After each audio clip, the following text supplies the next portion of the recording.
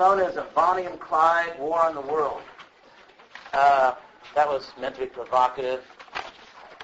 So I'll explain what I mean by that.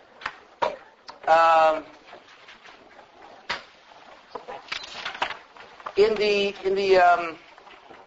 wasn't that Wikipedia, that Mirabai article? Is that Wikipedia? So to show you how Wikipedia is obviously imperfect, and so I want to point something out, one sort of glaring imperfection. Toward the end of that article, whoever wrote Mirabai belongs to the Saguna class of worshippers of Brahman. So put on your Vedanta cap again. Guna is qualities like being a person or happiness or distress, shapes, textures, just qualities. Goodness and evil. And so Sa in Sanskrit means with, and Nir means without, like in Nirvana. So these two positions, the great Vedanta divide was Nirguna versus Saguna.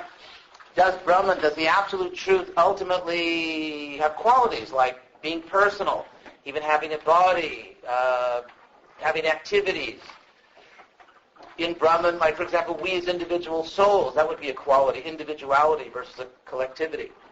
Or, so this is Ramanuja, Saguna, and other people like Ramanuja, and this is Shankara and his gang. That in Brahman there are ultimately no qualities. So if you see qualities in Brahman, you need to put on your 3D glasses or take them off or something, but you need to look at it again, and you'll see actually it's just Brahman, no qualities, no people, no souls, no God, just Brahman.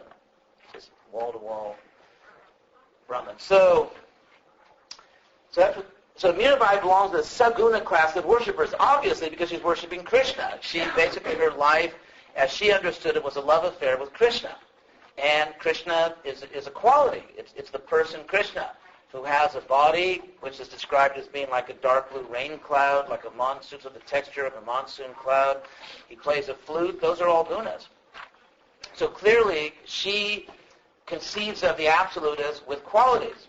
But then, the unknown author of this text says that theologically, Saguna people believed, and still do, that between Atman, the soul, and Paramatma, here, the Supreme Soul, and here you have a misfired definition. Here the Sanskrit parama carries approximately the same meaning as Latin trans, not trance, like trance dancing, but just trans. So, trans, by the way, is a Latin noun or prefix meaning across, beyond, and anyway, I won't go into a lot of technical Sanskrit, but the conclusion is that Paramatma, the word Parama really means supreme.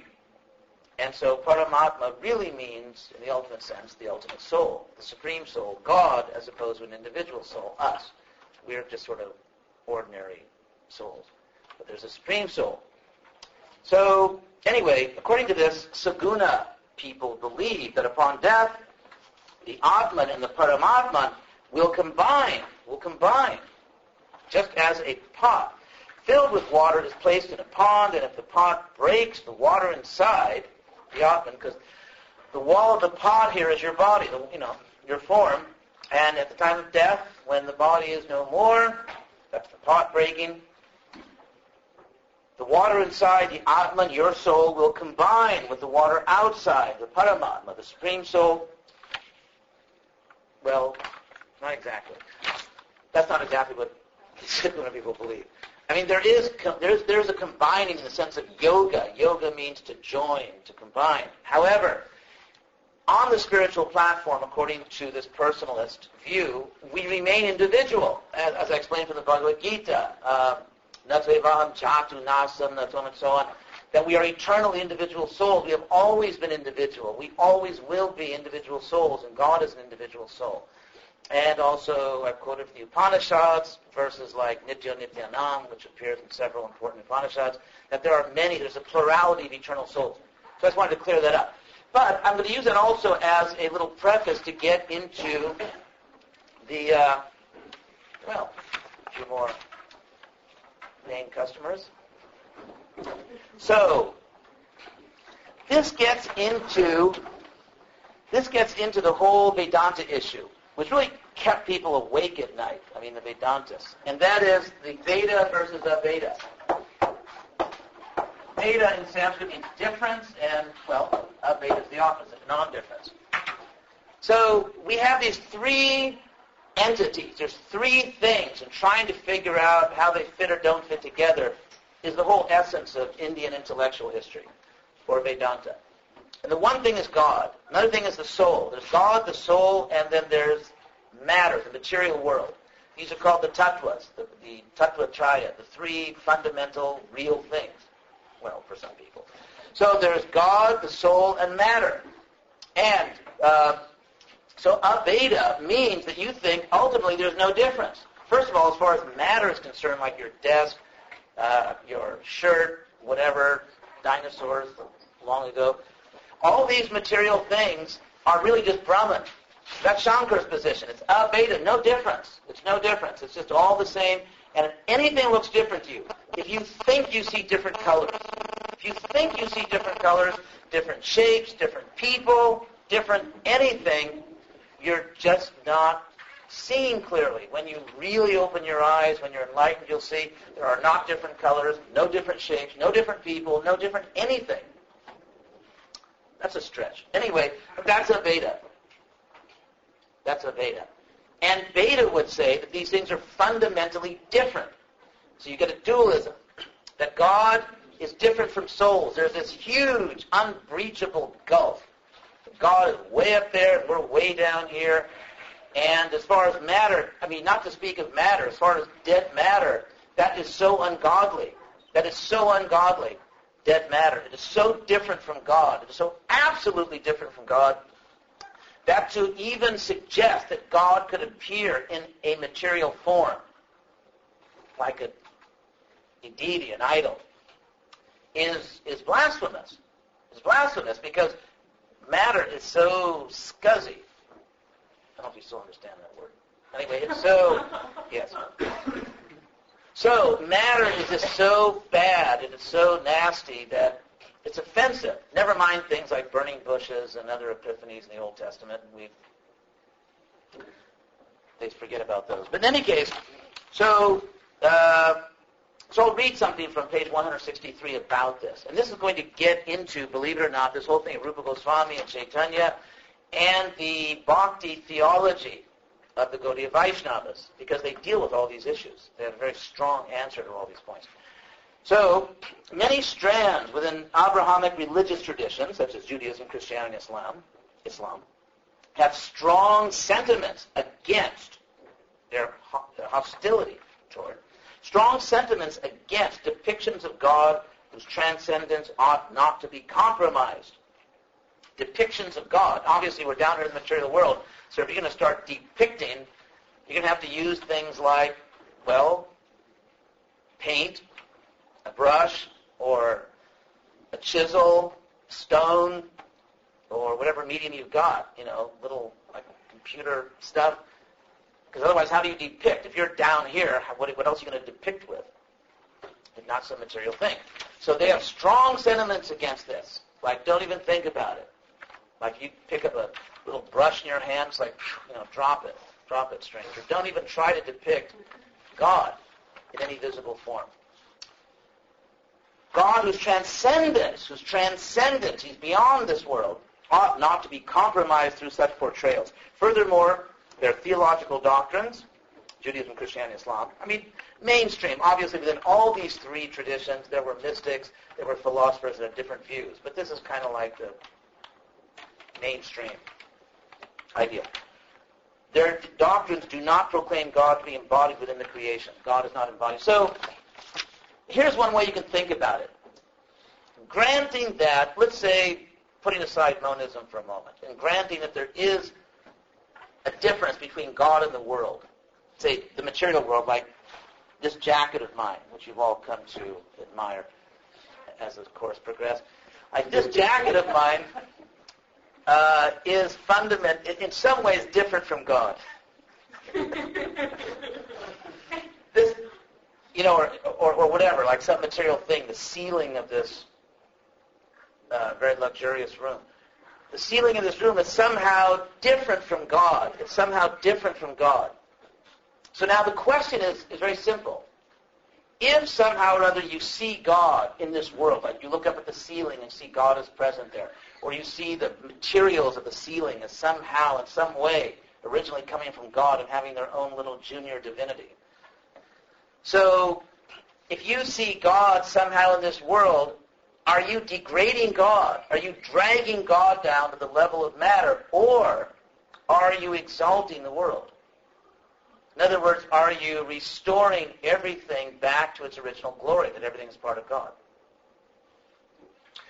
And so if we look at the Abrahamic, from Abraham, traditions coming from the Middle East, we find that basically most of the creation gets the booby prize.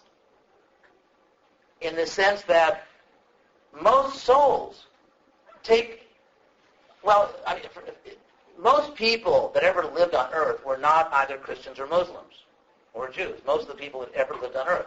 Which means that most of the people that ever lived, their history, they're basically in a very bad place right now, if they exist at all. If they exist at all, they're in a very bad situation. As far as the material world, it's hopelessly godless. Matter is hopelessly godless. And so you have basically all of matter and a huge chunk of all the souls that ever showed up down here that are really just written off. They just don't make it. So you have this somewhat violent, somewhat aggressive duality. Whereas I would say in general, the spirit of India was inclusive, not merely including, let's say, different religions, but just including the universe itself. The physical universe somehow is a winner also in its own way, because even the physical universe is the glory of God. And there's a chapter in Bhagavad Gita, chapter 11 actually, where Krishna identifies himself with all the glorious things of this world, saying that they are simply manifestations of my power. So all souls eventually get redeemed, and the material world itself is just another aspect of God's glory, of God's power. And so everything is included. Nothing is lost. Our evil deeds are not good, but that's simply a mistaken or flawed relationship between ourselves and ourselves, the way we treat ourselves, the way we treat matter, the way we treat other people. So it's a flawed relationship, a misunderstanding. But all the actual things that exist, such as matter and souls, all of them are ultimately good, and everything is ultimately part of God. So in that sense, it's a very positive view of everything. Although, again, we can misuse things in this world and other people, and that's bad. But the things themselves are not intrinsically bad. For example, let's say someone takes a gun and shoots another person, an innocent person. I mean, obviously that's an evil act, to shoot an innocent person. I think that's non-controversially evil. However, the gun is not evil. The gun is not evil. I mean, sometimes we get a little carried away, sometimes like if we bump our head on something, we may punch it. But, that's irrational. So the gun itself is not evil. The bullet's not evil. The act was evil because of the quality of it. Now, Bonnie and Clyde. Dualism. This is my attempt to be amusing. Dualism says that, like in these Abrahamic traditions, the material world is just really separated from God. It's a totally different kind of thing. In no way is it exalted, in no way is it glorious, it's just godless. And therefore it's very offensive to think that God could somehow show up in some physical form. And also monism. Now monism doesn't, think back to Shankara. Monism says, Shankara's version of monism, that the world is illusory, but somehow it's really Brahman. So it's not bad, but what you think it is, the colors, the shapes, the different people, that's ultimately all a delusion. So interestingly, although they're going to do different things with the world, both the monists and dualists really want to do away with the world, either by saying that it's a delusion or simply by saying it's godless and it's just a godless creation. but none of them are really comfortable with the world. Now the Beta position, which you all studied, giving up all other pleasurable pursuits, the Beta philosophy actually combines these two things, and says that the world is not God, but it's part of God. It's not bad. It really exists. All the Beta schools say that this world really exists, and that my jacket really is my jacket, at least for now. It's temporary. It's not eternal, but it's really there right now. It's really there. And even if it's changing, remember Nagarjuna, everything's changing, so everything's empty of real identity. But at any given moment, it's something. At any given moment, my jacket, your body, at any given moment, it is something. It's really there. Whatever it is at that moment, it's really there. And so the world can be exalted. Now, because the world comes from God and is ultimately part of God, it can be engaged. It can be engaged spiritually. The world can be connected to God. In fact, it always is connected to God, otherwise it wouldn't exist. But it can be connected very powerfully through the process of service to God, of loving service. And there's the word yoga. Well, you didn't know that, did you? The word yoga. So the word yoga comes from the Sanskrit root yuj, which means to connect, unite, etc., etc., etc. And from this word yuj, also there's the word yukta, which means united or joined. And so yoga means to link. This means linked. You know, the ed at the end, linked. So the world can all be yukta. So now I want to... any question on that? Because if not, I want to get into Rupa Goswami. And yes? You were saying that in general, India's attitude was more inclusive of the world, and that is only really justified by the Beta philosophy, but it seems like from what we read that the Beta philosophy didn't really come to the foreground until later on in Indian history, and might not have been... Well, Vedanta. Vedanta doesn't come to the foreground till later. So it's not that before Vedanta no one was thinking about anything. And therefore you find even the early Upanishads, Yito va imani bhutani jayante, jatani jivanti, and so on, that all creatures in this world come from that absolute Brahman. And the Buddha literally also refers to the world itself. The world is Brahman. I mean, the famous early Upanishadic declaration, Sarvam Kalvidam Brahma, this whole world is Brahman. Mm-hmm. Now, the Vedantas come along, let's say Shankara comes along, and wants to do something with those statements in the Upanishads, but long before Shankara, I mean, thousands of years before Shankara, people, that we already had statements that everything in this world is somehow spiritual. So does that leave room for a monism that might include the world, unlike Shankara's monism? Well, in this world there's colors. Like I can see just by looking out that everyone here is dressed in different colors. That means that, you all like colors to some extent. And there's different colors. People comb their hair in different ways. People wear different kinds of shoes. You sit in different seats. Everyone kind of finds where they want to sit. And people take different classes. So we're all into... So what do you do with all this variety? If you say it's a monism, what do you do with the fact that people here are dressed in different colors? What do you do with that? And what do you do with the fact that the colors are beautiful? I mean, the fact that colors look nice. What do you do with that? What do you do with the fact that we're individuals and that people have different personalities and that it's actually fun to be around a lot of interesting people? Like, what do you do with that if it's all one? What do you do with the people, the colors, the places, the music? The fact that you don't get music until you have, well, unless you're like really postmodern, you don't have music until you get different notes. Then you get a ratio.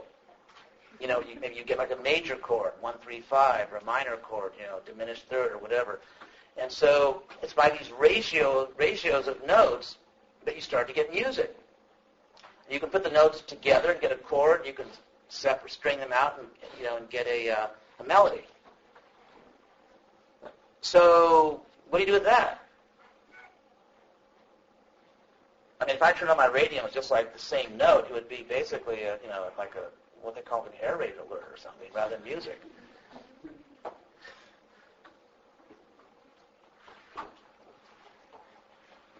I mean, there is monism built into the Beta Beta because it says everything is ultimately one, even as it's different, because it's all Brahman.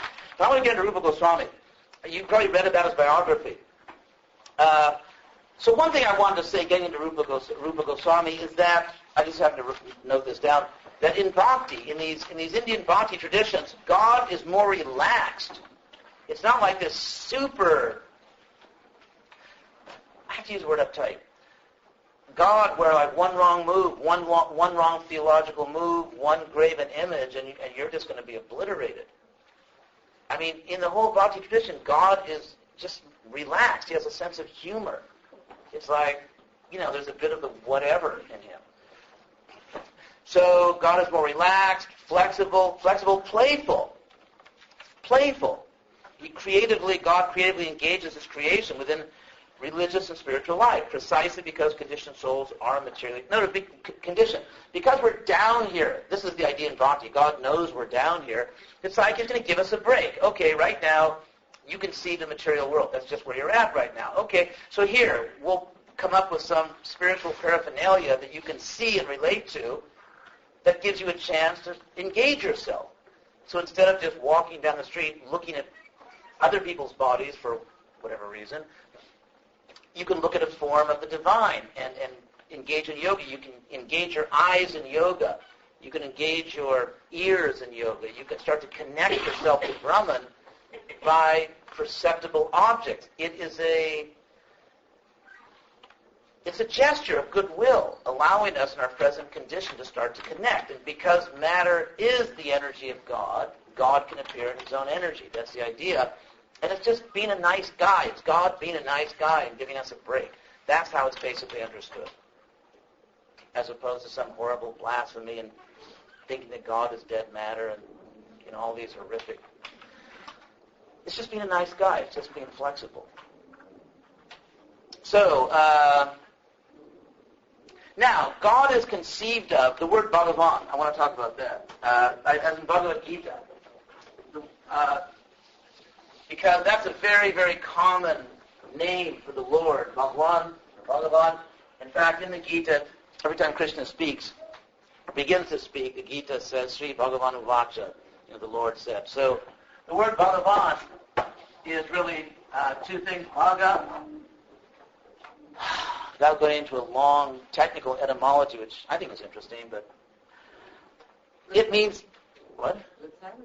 Well, no.